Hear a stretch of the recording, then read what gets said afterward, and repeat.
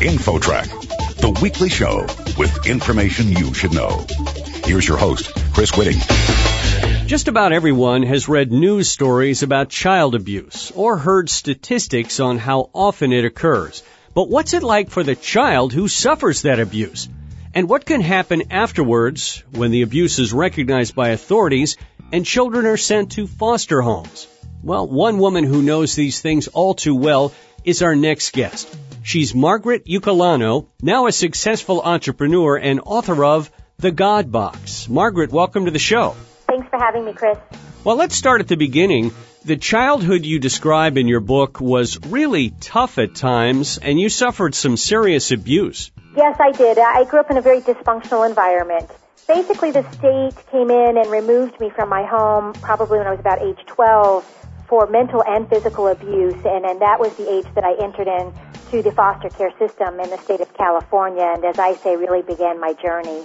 Most people feel when a child's removed from an abusive environment that they're going to be fine now because they've been taken into custody, but in my situation, it really was an enlightening experience, and my abuse really started at that point worse than where I was coming from.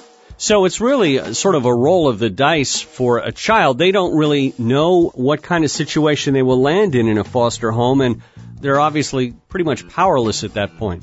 Well, absolutely, because we are under the age of 18, so we have no say or control over what happens in our life at that point. And the foster care system in general has over 500,000 children in it in the U.S., and so if you can imagine, it's a very overwhelmed, overpopulated system, and there's not enough quality homes. Some people luck out, and there are a few good foster parents out there, but the 15 homes that I was in, I did not experience a quality home. 15 homes, wow. Tell us a little bit about that, how that transpired, how that unfolded for you. Well, for a preteen teenager, they're more difficult to place in what's called a permanent foster home. And so I went through a slew of temporary foster homes to where you would get moved every 60 to 90 days while they tried to find you a permanent home. And the homes that I was in were just, a lot of them were poverty-struck. The parents were welfare recipients, not very clean. I had some abusive homes to where I had alcoholic foster parents who were very abusive. I was in homes that had 8 other girls living in the same bedroom. And if you can imagine, 8 dysfunctional girls, that was an abusive environment all for itself. But as I say, I, really started to experience more abuse, worse than the home that I was taken from. Obviously, you turned out very well. You've become very successful, and you're now a published author. But what happens, do you feel, to a lot of the kids who go through this type of a system? Well, most of them, if they're lucky, they can return to family members at some point and not have to, what I call, age out of the system at 18, which is when you basically get put out on the street to become an adult and fend for yourself. But, a lot of cases that does happen, and a lot of these kids go on welfare, they go into homeless societies, they become drug addicts, alcoholics. Once again, these are children that have grown up in dysfunctional environments and haven't really been enabled themselves to overcome some of the traumatic experiences and don't fare well as adults. Margaret, do you have any idea of the numbers of children we're talking about who go through this?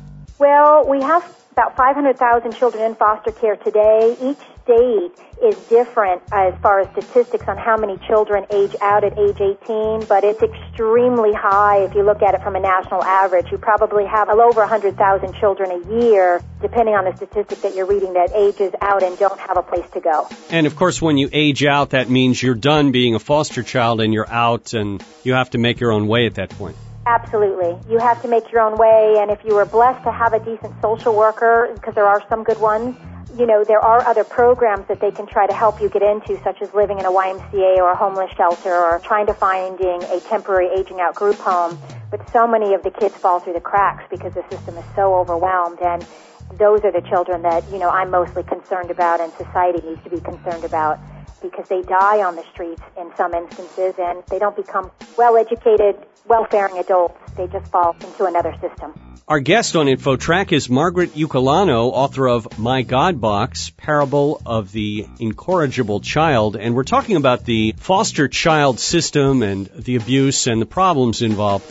Margaret, in your case, what happened after you got out of foster care? How did you find your way?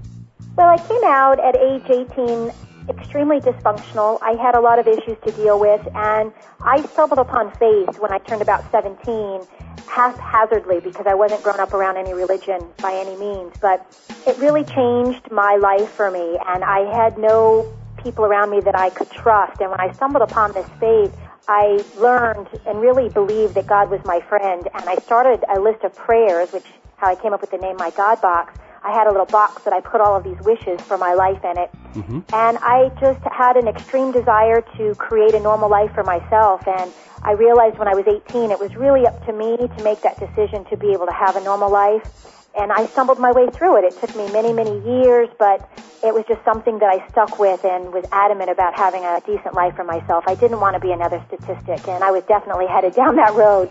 What solutions could you suggest for the system that's in place with all of these children? What do you think might help them? Well, we need society to get involved and recognize 500,000 children in foster care as an epidemic. That's the first problem. It's a government-based system. It doesn't have enough funds, and I'm trying to help create awareness so society can get involved and figure out how to help. We need more privatization. We need more fundraising. And we need people to be concerned about the children in their communities that are in foster care and really take an active approach to helping them become quality adults. Is there any training that foster parents have to go through, or is it just sort of a catch-can situation? Well, each state, once again, is different. They all have training, but in some instances it's less than 48 hours, and they go through a criminal background check, and they become foster parents. The training is not good enough. It needs to be much better. And I know that the Foster Parents Association of the U.S. is always fighting for more training and learning how to create more quality homes. But once again, the system's so overwhelmed, there's just not enough places to put these children, and it's definitely a very broken system. For any parents who might be listening right now who have thought about perhaps being foster parents, but maybe they're a little scared or worried about what they might be taking on, what suggestions would you have for them? Well, they definitely need to have a very, very strong heart for children in general. You're not going to become rich becoming a foster parent, but you definitely need to have your heart in the right place. And I think, as long as you have that passion and motivation, you would make a great foster parent. Unfortunately, so many of the foster parents that we have out there do it instead of going on welfare, and the compensation is about the same, and they don't have their hearts in the right place to begin with. And as a foster child, did you go through the same educational system as most kids do, the public schools? We do go through the public school systems if you can. My situation going through and living in temporary homes, I was constantly being moved around the county and out of certain school districts, and so I was not allowed to go to school. And so I went through, most of my teenage years uneducated. I would get put in a continuation school here and there, but a lot of the times I was not allowed to go at all. Well, I guess there's that saying, what doesn't kill us makes us stronger. It sounds like it certainly had that effect on you. You've come out a pretty complete person. You've got to take a lot of credit because you're trying to turn around and help these helpless children who are stuck in this system. Right, and, I think for the children, I always say we because I was there, you feel like such a second-class citizen and you have no control over your life. And the best thing for these kids and awareness is for parents to step in, adults to step in. You don't have to become a foster parent to get involved with foster children and help these children to overcome and not have a victim mentality, because that was the most devastating piece for me, was overcoming my victim mentality of how I felt about myself coming out of, that type of environment. Other than budgeting more funds, is there anything else that government can do to solve this problem? Well, that's a real hot topic, and it takes you down many, many paths. But, absolutely. There's a reason why so many children are going into foster care today, because the stress on the parents and the economy, and just the main reason that you're being removed from your home.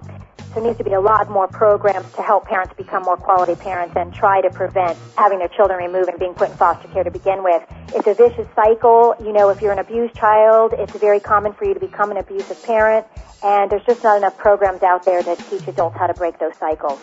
It's impressive how you were able to forgive a lot of these people who went through your life. I give you a lot of credit there. Thank you. That's really the most important thing I talk about in the book is forgiveness, because anger and hatred will eat at you and ruin your life, and so you have to learn to forgive. And as difficult as it is, you just have to do it to move on.